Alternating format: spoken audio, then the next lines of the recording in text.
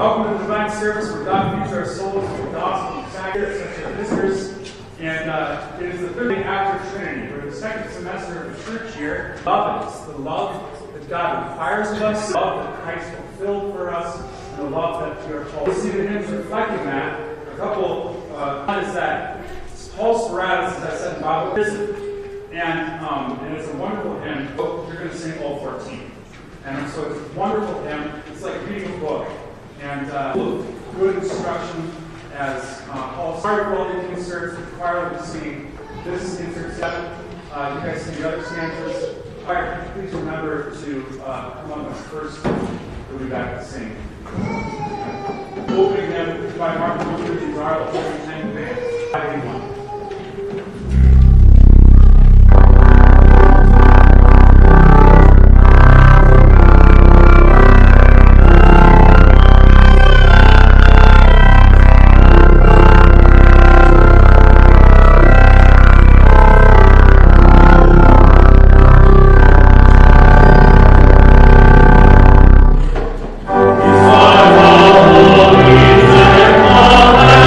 Oh,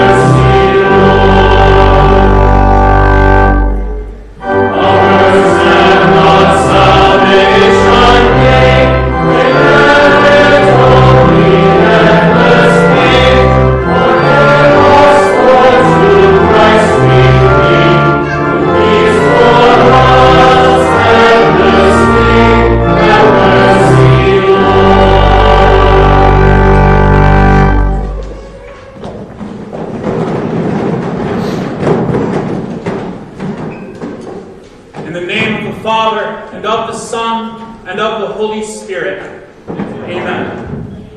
Beloved in the Lord, let us draw near with a true heart. Confess our sins to God our Father, beseech of our Lord Jesus Christ, grant us forgiveness. Our help is in the name of the Lord. Who made heaven and earth. I said, I will confess my transgressions unto the Lord. You forgave the iniquity of my sin.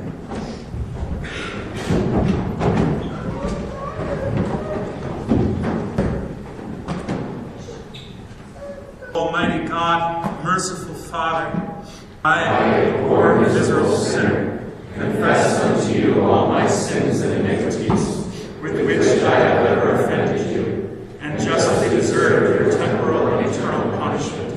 But I am heartily sorry for them, and sincerely repentant of them. And I pray of your boundless mercy, and for the sake of the holy, innocent, bitter sufferings and death of your beloved Son, Jesus Christ, to be gracious and merciful to me, a poor sinful being. Our confession, I, by virtue of my office and ordained servant of the Word, announce the great and thy command, my Lord Jesus Christ. I forgive you all your sins. In the name of the Father, of the Son, and of the Holy Spirit. Amen.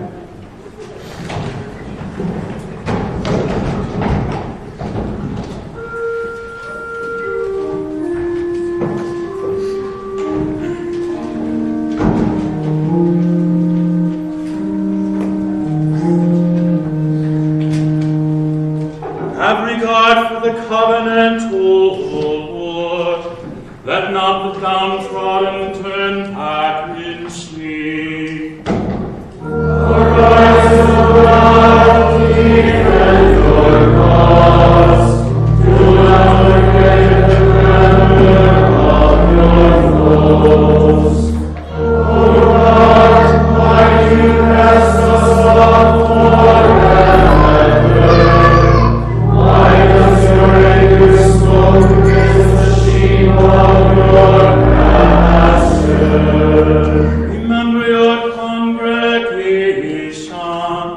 which you have purchased of old, which you have redeemed to be the tribe of your heritage.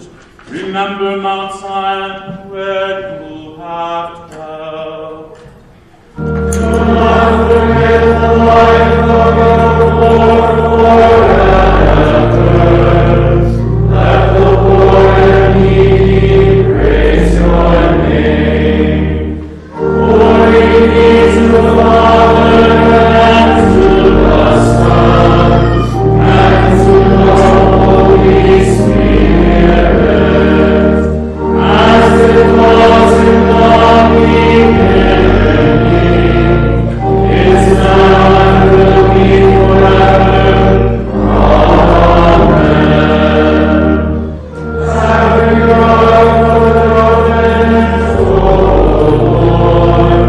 Let not the downtrodden turn back in shame. Arise, O God, defend your cause. Do not forget the clamor of your foes.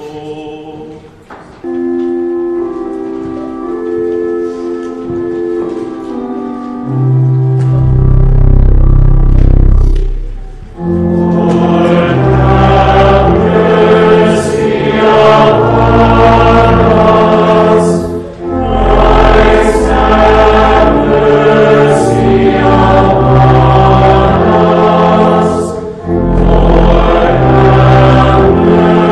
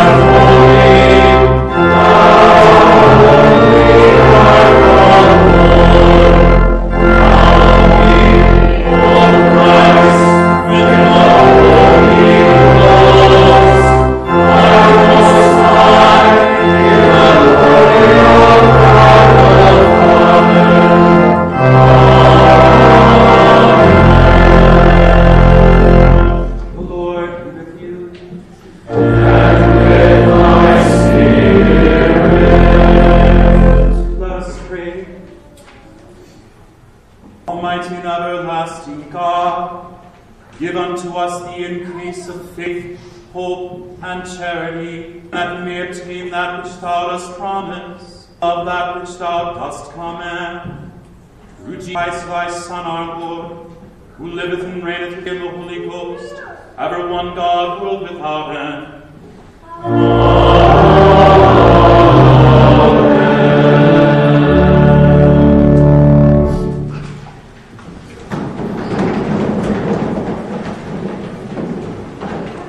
Old Testament lesson for the 13th Sunday after Trinity is from 2 Chronicles. And Israel took captive 200,000 of their relatives, sons, and daughters. So there was a battle. They also took much spoil from them and brought the spoil to Samaria. The prophet of the Lord was there, whose name was quoted. He went out to meet the army that came to Samaria and said to them, Behold, the Lord, the God of your fathers, was angry with Judah. He gave them into your hand. You have killed them in a rage that has reached up to heaven. Now you intend to subjugate the people of Judah and Jerusalem, male and female, as your slaves? Have you not your own against the Lord your God? Now hear me. Send back the captives from your relatives. The wrath of the Lord is upon you. Certain chiefs also of the men of Ephraim, Azariah the son of Jehohanan, Berechiah, Siloam, Jehizkiah the son of Shalmassah the son of Hadlai, stood up against those who were coming from the war and said to them, Shall not bring the captives in here. For you propose to bring upon us guilt against the Lord, in addition to our present sins and guilt. The guilt is already great, and there is fierce wrath. The armed men left the captives and the spoil before the men who have been mentioned by name rose and took the captives. With the spoil they clothed all who were naked among them.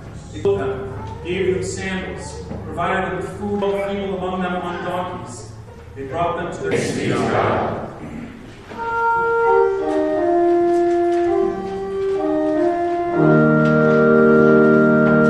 have not put us wonders. You have declared your strength among the people. You have declared your people, the sons of Jacob and Joseph. The epistle is from Galatians chapter. To give a human example, brothers, even the man, no one annuls it or adds to it once it has been ratified. Now, the promises were made to Abraham and to his seed.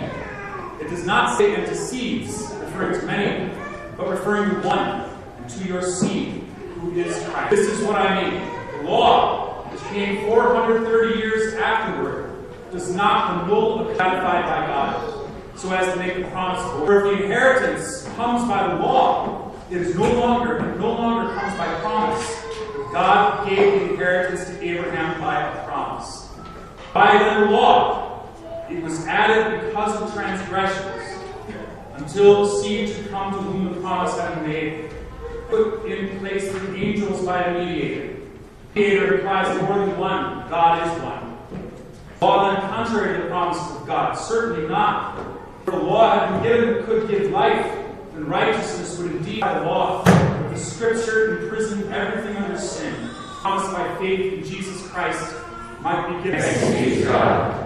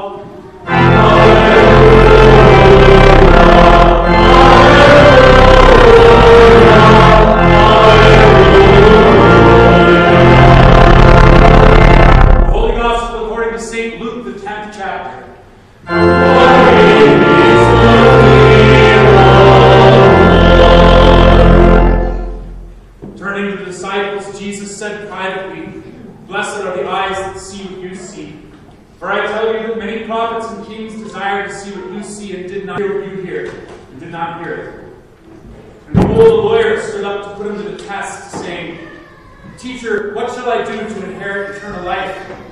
What is written in the law? How do you read it? And he answered, You shall love the Lord your God with all your heart, with all your soul, and with all your strength, and with all your mind, and your neighbor as yourself. And he said to him, You have answered correctly.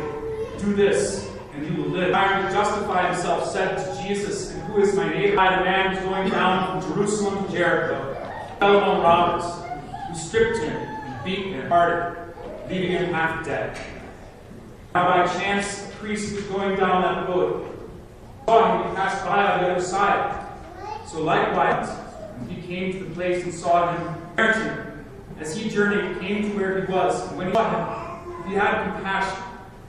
He went on to his wounds, pouring on oil and wine, brought him to an inn, and took care of him.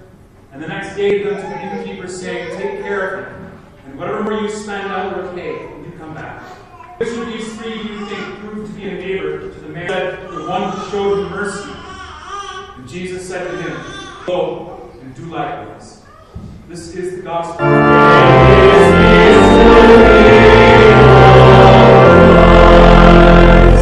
I believe in one God, the Father Almighty, maker of heaven and earth, and of all things visible and invisible, and in one Lord Jesus Christ, the only begotten Son of God, begotten as Father before all worlds, God of God, light of light, very God of very God, begotten, not made, being of one substance with the Father, by whom all things were made, who for us then, and for our salvation, came down from heaven, and was incarnate by the Holy Spirit of the Virgin Mary, and was made man, and was crucified also for us under Pontius Pilate. He suffered and was buried, and the third day he rose again, according to the Scriptures, and ascended into heaven, and sits at the right hand of the Father, and he will come again with glory to judge both the living and the dead, whose kingdom will have no end.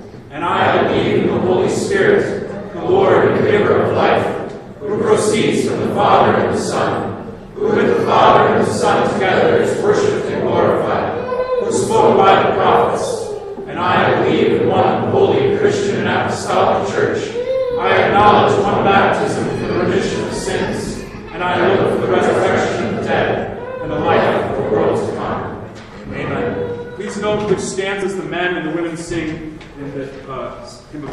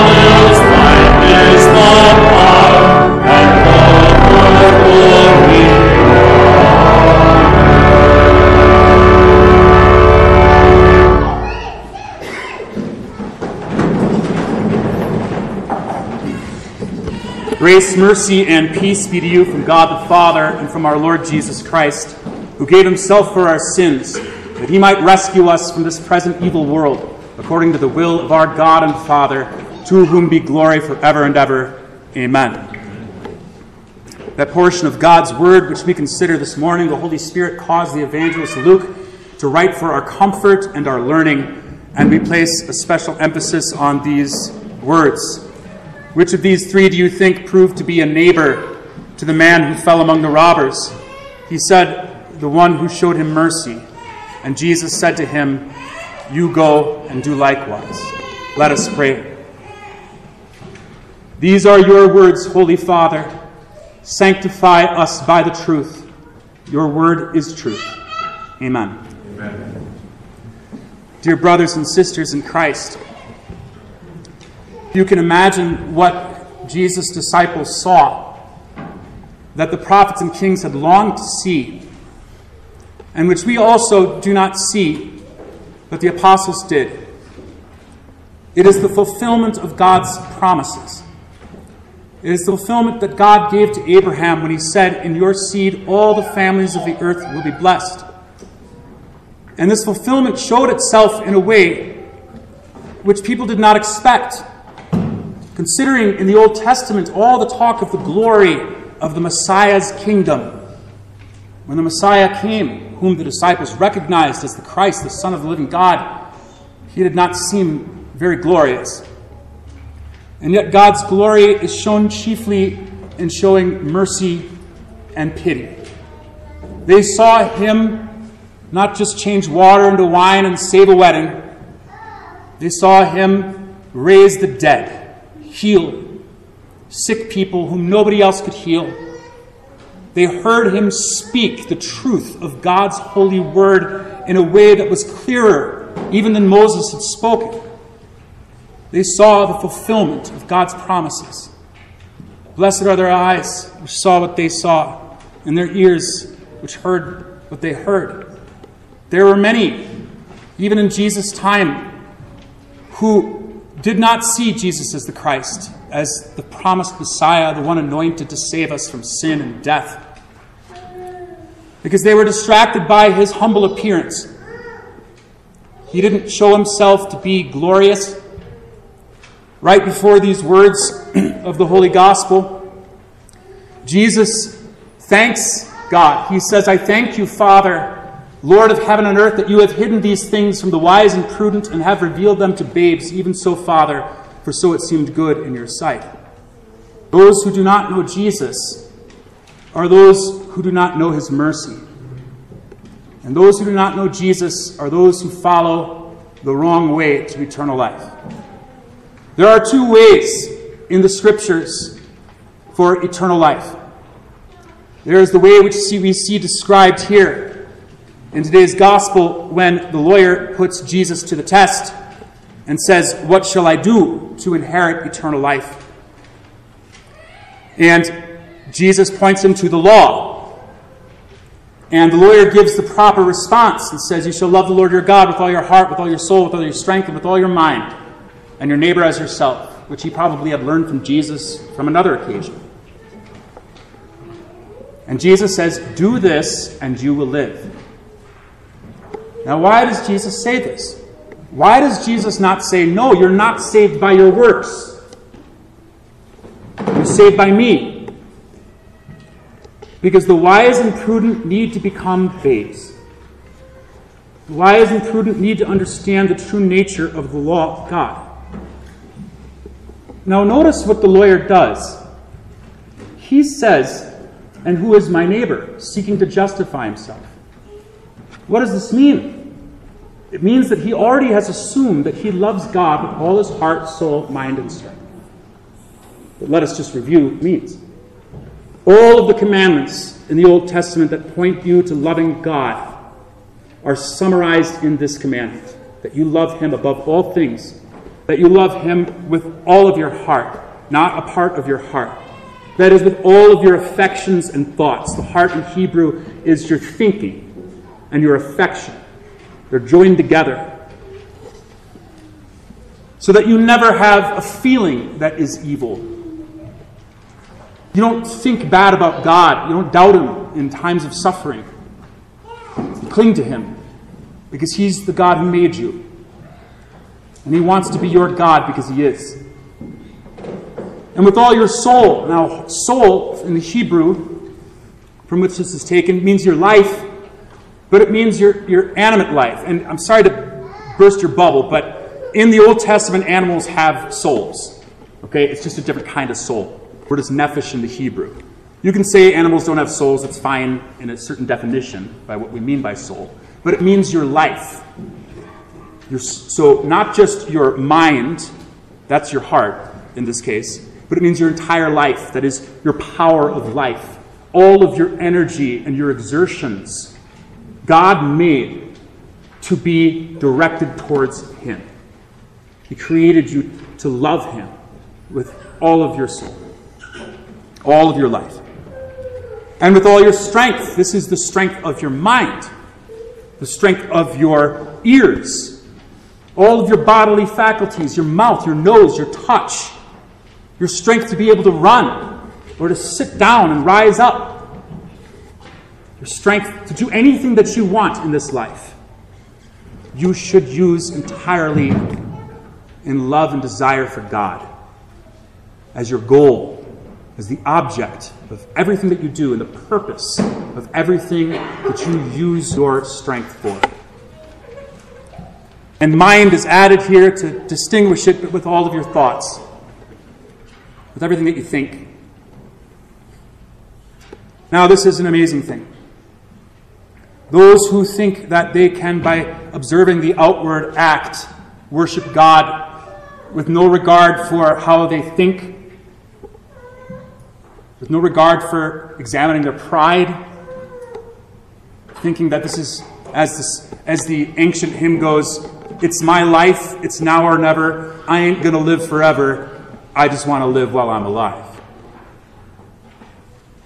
They teach in the world that your life is your own, and you get to use it however you want to.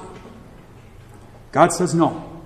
In fact, he says, when he gives this law in Deuteronomy chapter 6, he says, these words which I have commanded you today shall be in your heart. It means they shall be on your mind all the time. And you shall teach them diligently to your children when you sit down and when you go on the way and when you lie down and rise up. And they shall be frontlets on your eyes and they shall be on the doorposts of your house. In other words, these words are the most important words that you could possibly ever hear about who you are in relation to God, how he made you to be. And in fact, in another story, another history, Jesus says, the greatest commandment is this, you shall love the Lord your God with all your heart, soul, mind, and strength. And the second is like it, you shall love your neighbor as yourself. On these two commandments hang all the law and the prophets, all of the Bible. Everything God has to say is summarized in these words. And so we dare not dismiss them and say, I already know I'm saved by grace through faith, and so I don't need to think about this. No. No, it is an interesting thing that Jesus directs the lawyer not to the gospel, which promises the free forgiveness of sins, but to the law. If you do this, you will live. It is a condition. If you love God with everything that you are, then you will be accounted righteous. You will earn and have the right to enter into God's kingdom. You will live forever. Because that's what life is. Life is loving God. And not loving God is death. Because God is the source of all life. If you don't love God, you don't love life. You love some semblance of it. Now, as I noted, the lawyer just assumed that he had done this. And so his problem is pride. Just as it is the problem of all of us. The devil's sin was pride. And what he infected us with, this promise that you will be like God, knowing good and evil, that's the promise that you can do whatever you want. And it's interesting that he wanted to justify himself. He wanted to be able to point to something that he did so that he could say that he was righteous. And so he asks, who is my neighbor? Who is my neighbor? So that I can know that who I have to actually do good to. Now, Jesus replies with a beautiful parable, which is well known and which is often misunderstood. but he had already taught everything that is in the Good Samaritan earlier. The man is a Jewish man heading from Jerusalem to Jericho, and he falls among robbers. The priest is supposed to keep the word of God. If he is supposed to heal the wounds of Israel's spirits, that is, to forgive their sins, to offer sacrifices and preach the coming Messiah, then certainly he should be moved with compassion to help heal the bodily suffering of this man lying naked on the side of the road and beaten. And if the man is half dead and he glimpses through his eyes and sees the priest coming, his heart must have leapt forward and thought, here is my brother. Here is someone who has been taught the mercy of God. Surely he will help me. But he passed by on the other side. And a Levite who was in charge of arranging all of the sacrifices and assisting the priests and in teaching the people. That half-dead man, if he saw him through his squinted eyes, would have thought, okay, at least this man, he knows how to help people. He feeds me at the sacrifices. He knows what he's doing. But no, he passes by. Now, the Samaritans were half-breeds. They were part Jewish, or Israelite, and part all sorts of different races that the Assyrians had brought down and mingled there to settle the land. And they had a weird religion. They talked about Jacob a lot, and they still taught the Messiah, but they did not want to worship in Jerusalem because the Jews treated him like dirt. And many of the Jews back in the days of Ezra had married Samaritans and then had broken off the marriage because they weren't supposed to. And so they felt neglected. And if you remember Jesus, when he goes to a town in Samaria, he goes and talks to a Samaritan woman at the well. And she says, how is it that you, being a Jew, talk to me, being a Samaritan? They were enemies. The Samaritan saw an enemy on the side of the road. It was his enemy. It was somebody who would not help him. It was someone who thought that he rightfully shunned him and hated him. He showed him mercy. That is what the law requires. Jesus explains this. He teaches nothing different from Moses. How can you love God whom you have not seen when you don't love your neighbor whom you have seen? Jesus says, if someone strikes you on the cheek, turn to him the other cheek.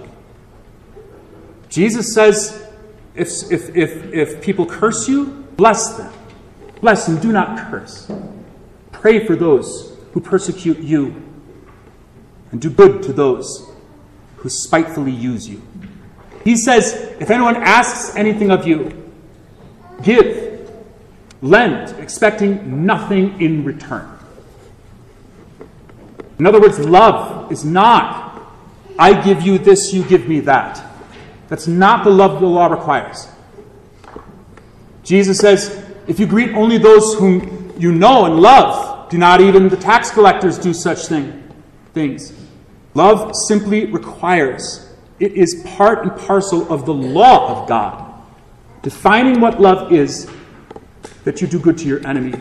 You have heard it said, you shall love your friends and hate your enemies, but I say love your enemies, Jesus says.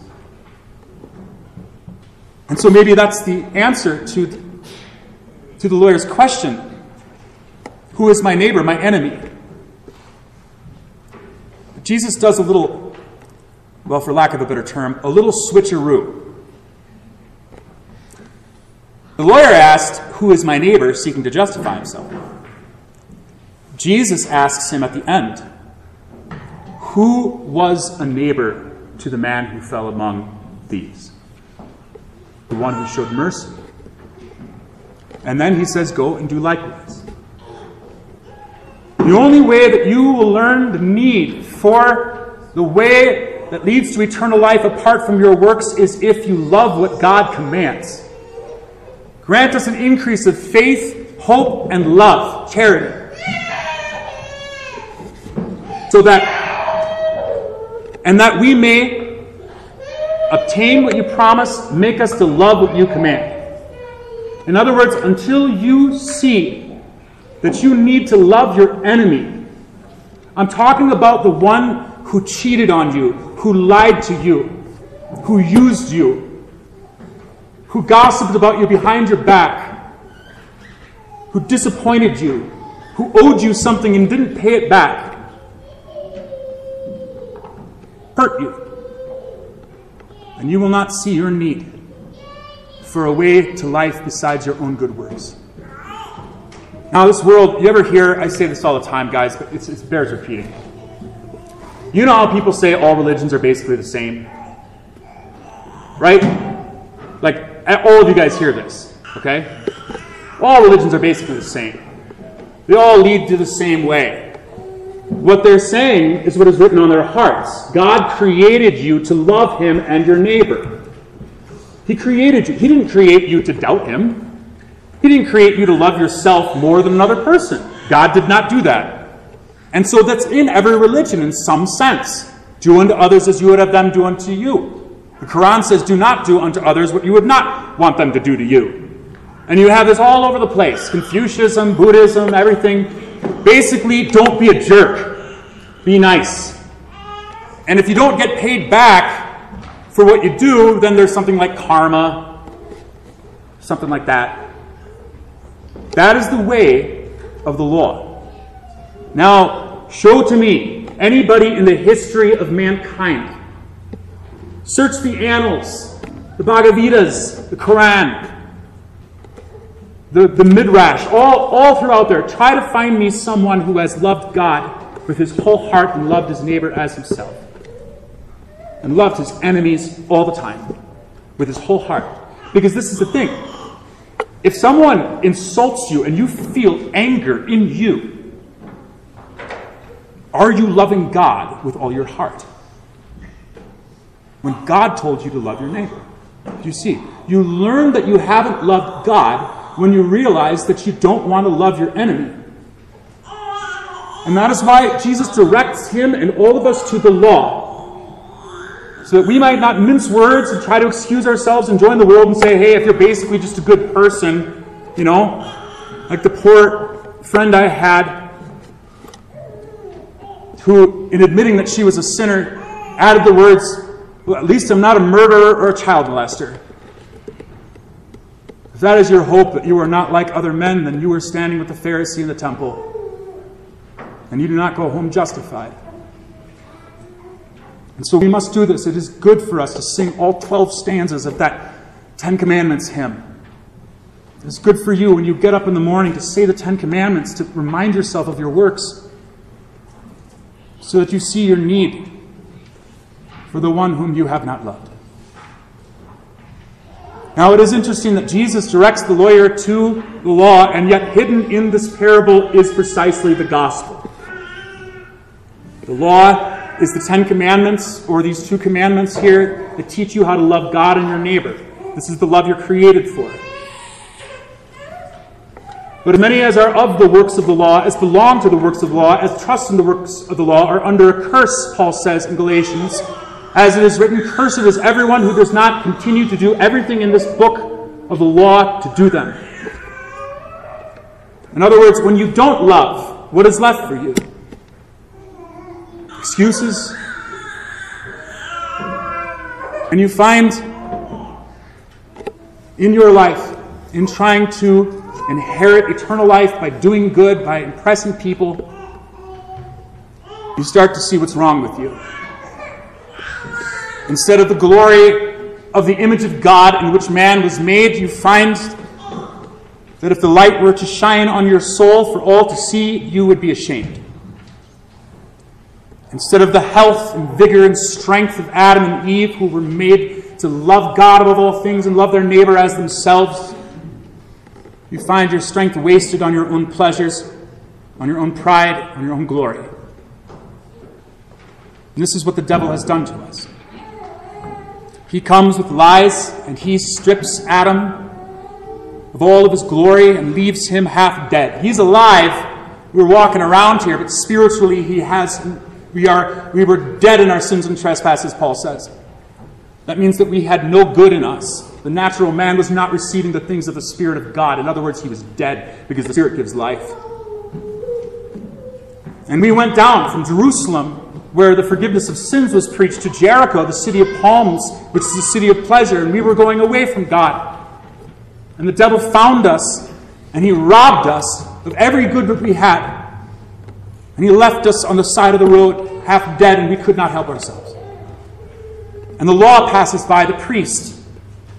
He passes by because all of his sacrifices and customs can't do anything for you.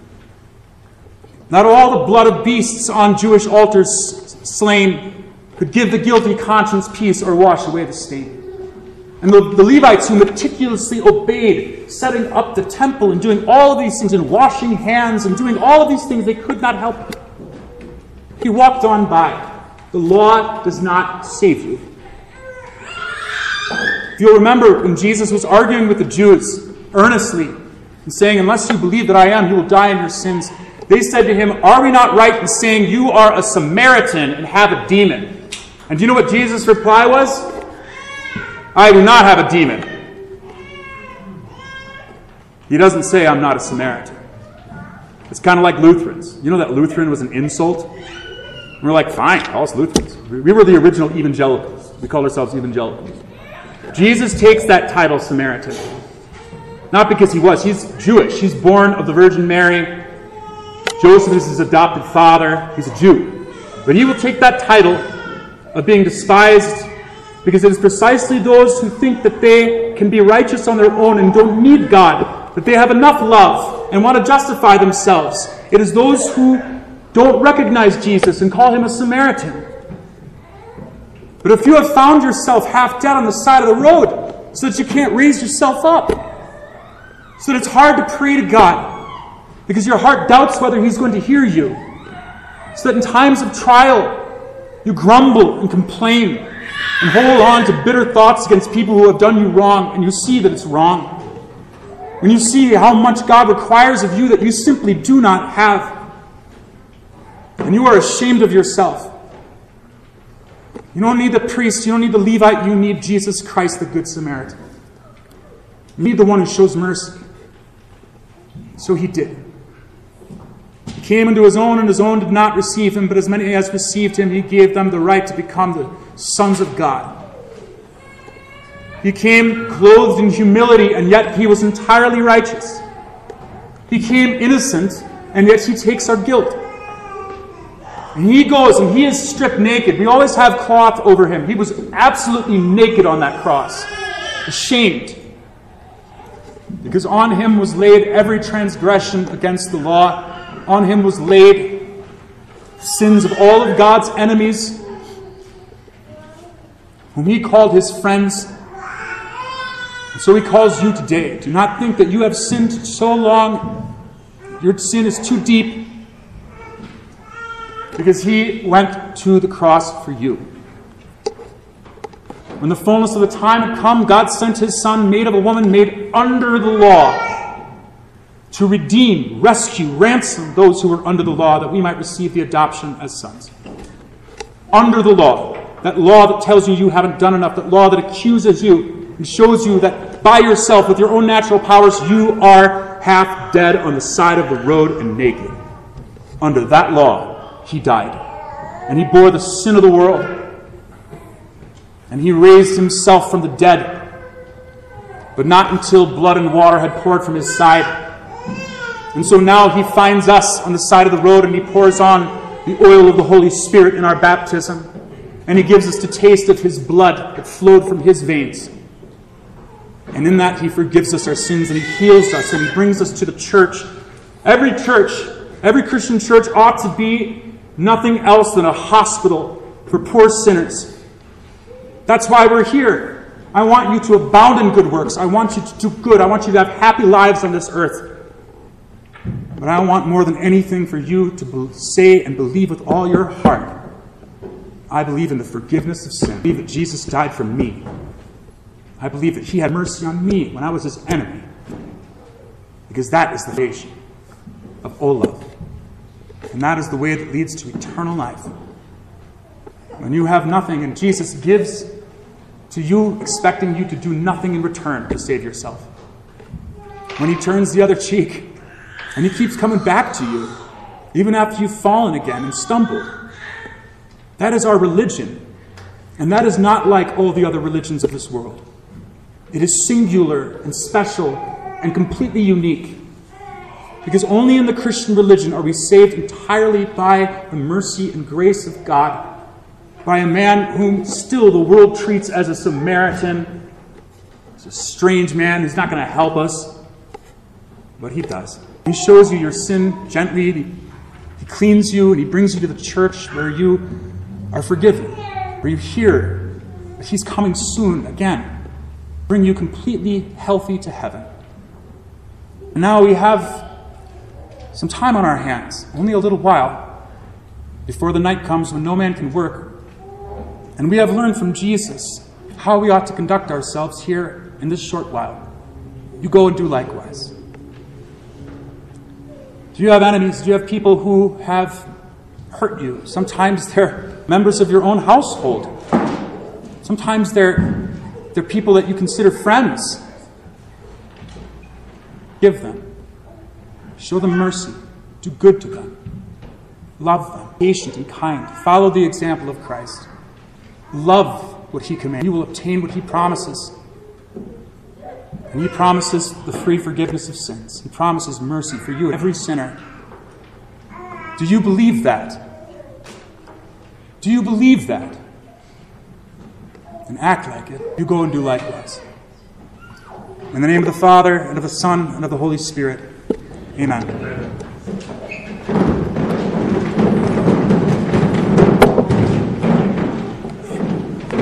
The peace of God, which surpasses all understanding, will keep your hearts and minds in Christ Jesus.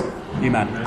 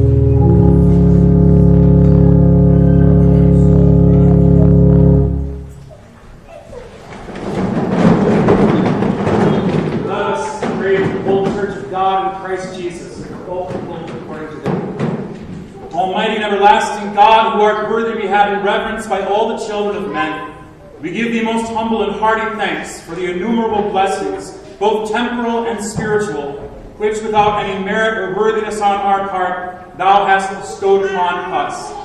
We praise thee especially that thou hast preserved unto us in their purity thy saving word and the holy sacraments of thy house.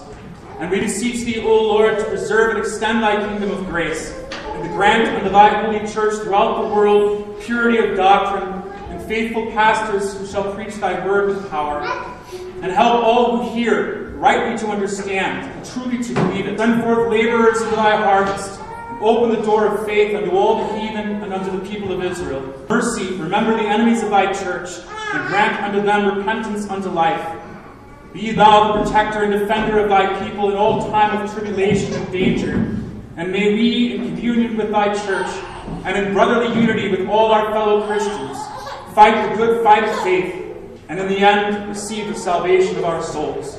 Lord, in thy mercy, hear our prayer. Bestow thy grace upon all the nations of the earth, especially do we entreat thee to bless our land, all its inhabitants, and all who are in authority.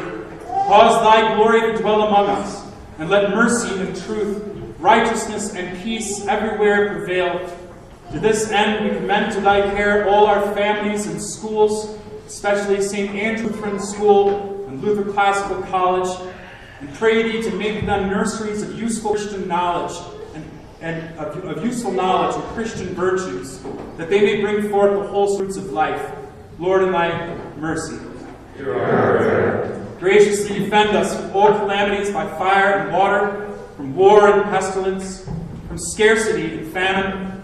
Protect and prosper everyone in his appropriate calling, and cause all useful arts, especially music, to flourish among us. Be thou the God and Father of the widow and the fatherless children, the helper of the sick and the needy, and the comforter of the forsaken and distressed. Lord, in thy mercy. Hear our prayer. Accept, we beseech thee, our bodies and souls, our hearts and minds, our talents and powers, together with the offerings we bring before thee, which is our reasonable service. Send into thy care all the students here and those who have not yet come. Grant that they may grow in the grace and knowledge of their Savior Jesus Christ, and develop their talents not for their own sake, but for thy glory and for the welfare of their neighbor. Lord, in thy mercy. And as we are strangers and pilgrims on earth, help us by true faith and a godly life to prepare for the world to come, doing the work thou hast given us to do while it is day, before the night cometh when no man can work. And when our last hour shall come, support us by thy power, and receive us into thine everlasting kingdom. Christ, thy Son, our Lord, who liveth and reigneth with thee in the Holy Ghost forever and ever. Amen. The Lord be with you. And with thy spirit. Lift up your hearts. Give them up to the Lord. Let us give thanks unto the Lord our God. It is meet and right, so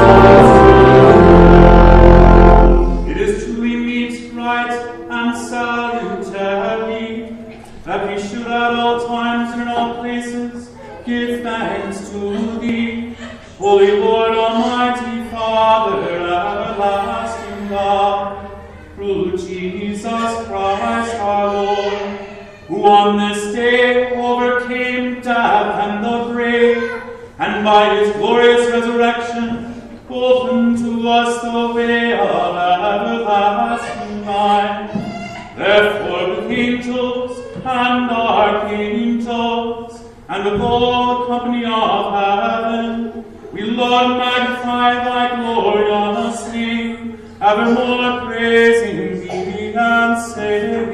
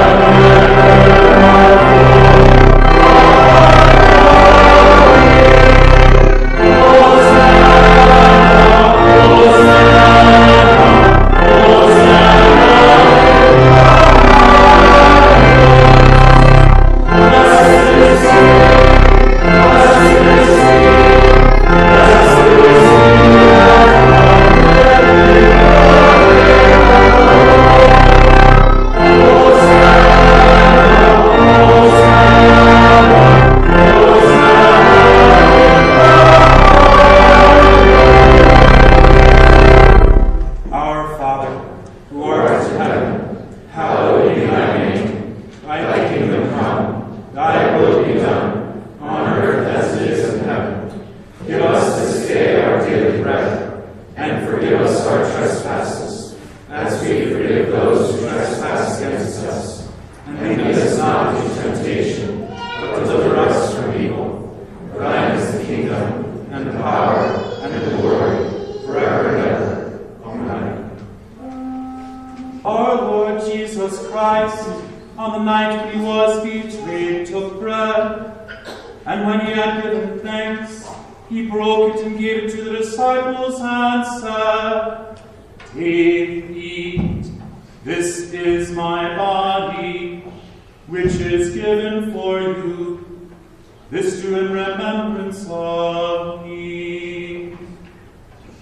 In the same way also he took the cup after supper, and when he had given thanks, he gave it to them, saying, "Drink of it, all of you. This cup is the New Testament in my blood, which is shed for you for the forgiveness of sins. This do as often as you drink it in remembrance of me." The peace of the Lord be with you always. Amen.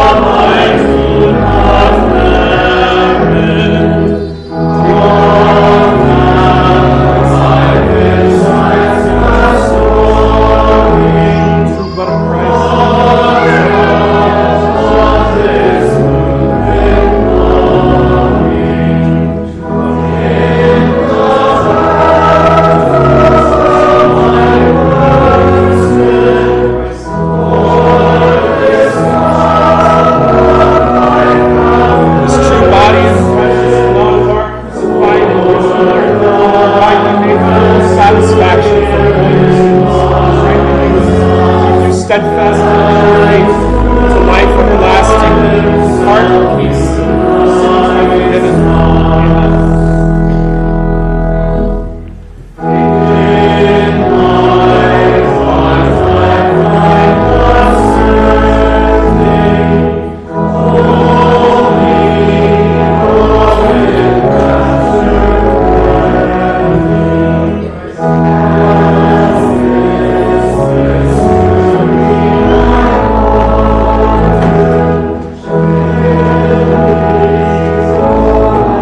Amen.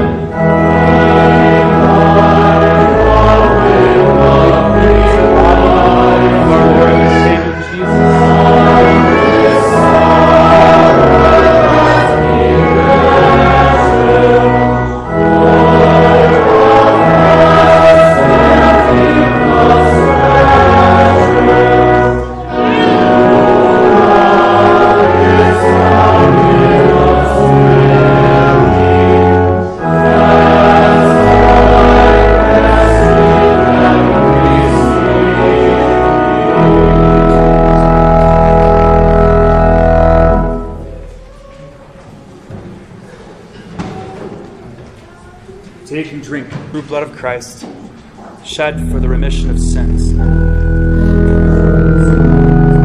blood of Christ, poured out for you for the forgiveness of sins.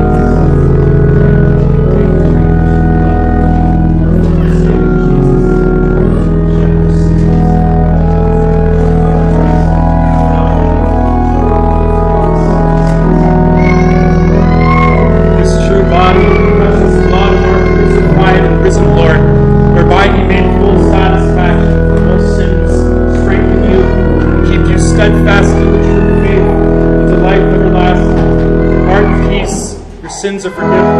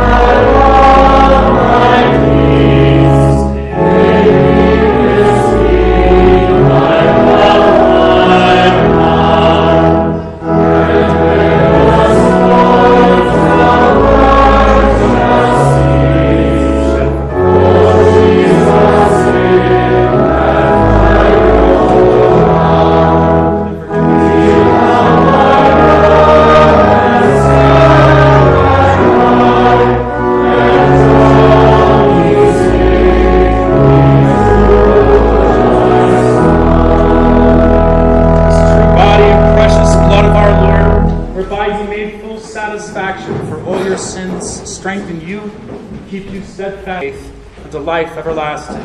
Depart in peace, your sins are forgiven.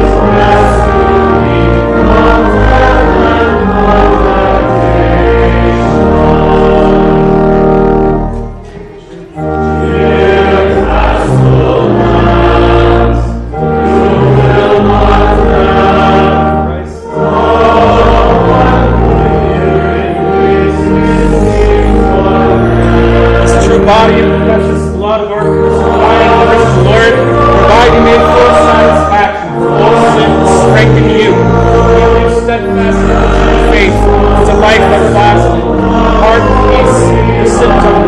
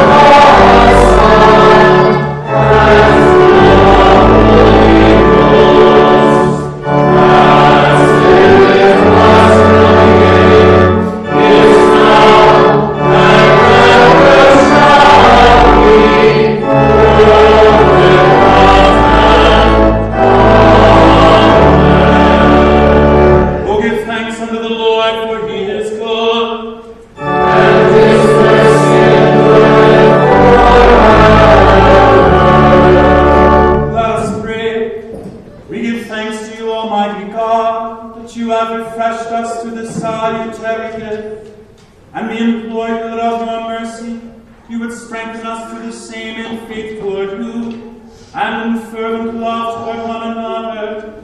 Through Jesus Christ, your Son, our Lord, who lives and reigns with you in the Holy Spirit, one God, now and forever. Amen. The Lord be with you. And with thy spirit. Bless thee, the Lord. Thanks be to God. The Lord bless you and keep you. The Lord make his face shine upon you and be gracious unto you. The Lord lift up his countenance upon you and give you peace.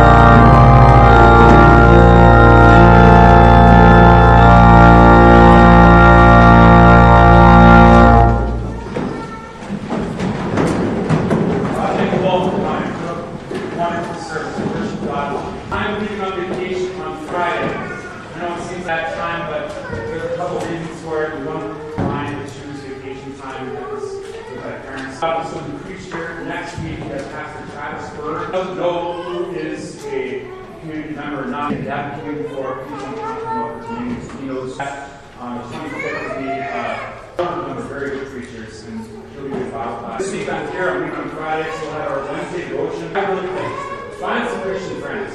6:30 on Wednesday, half an hour devotion, and then we have a meal. Walk and get to know other Christians.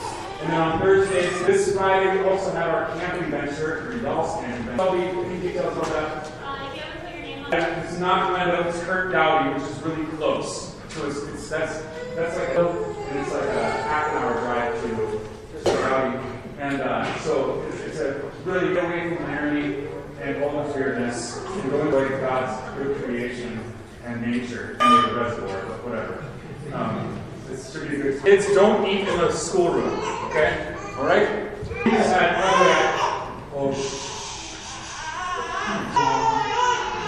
we had our first week. Still got it.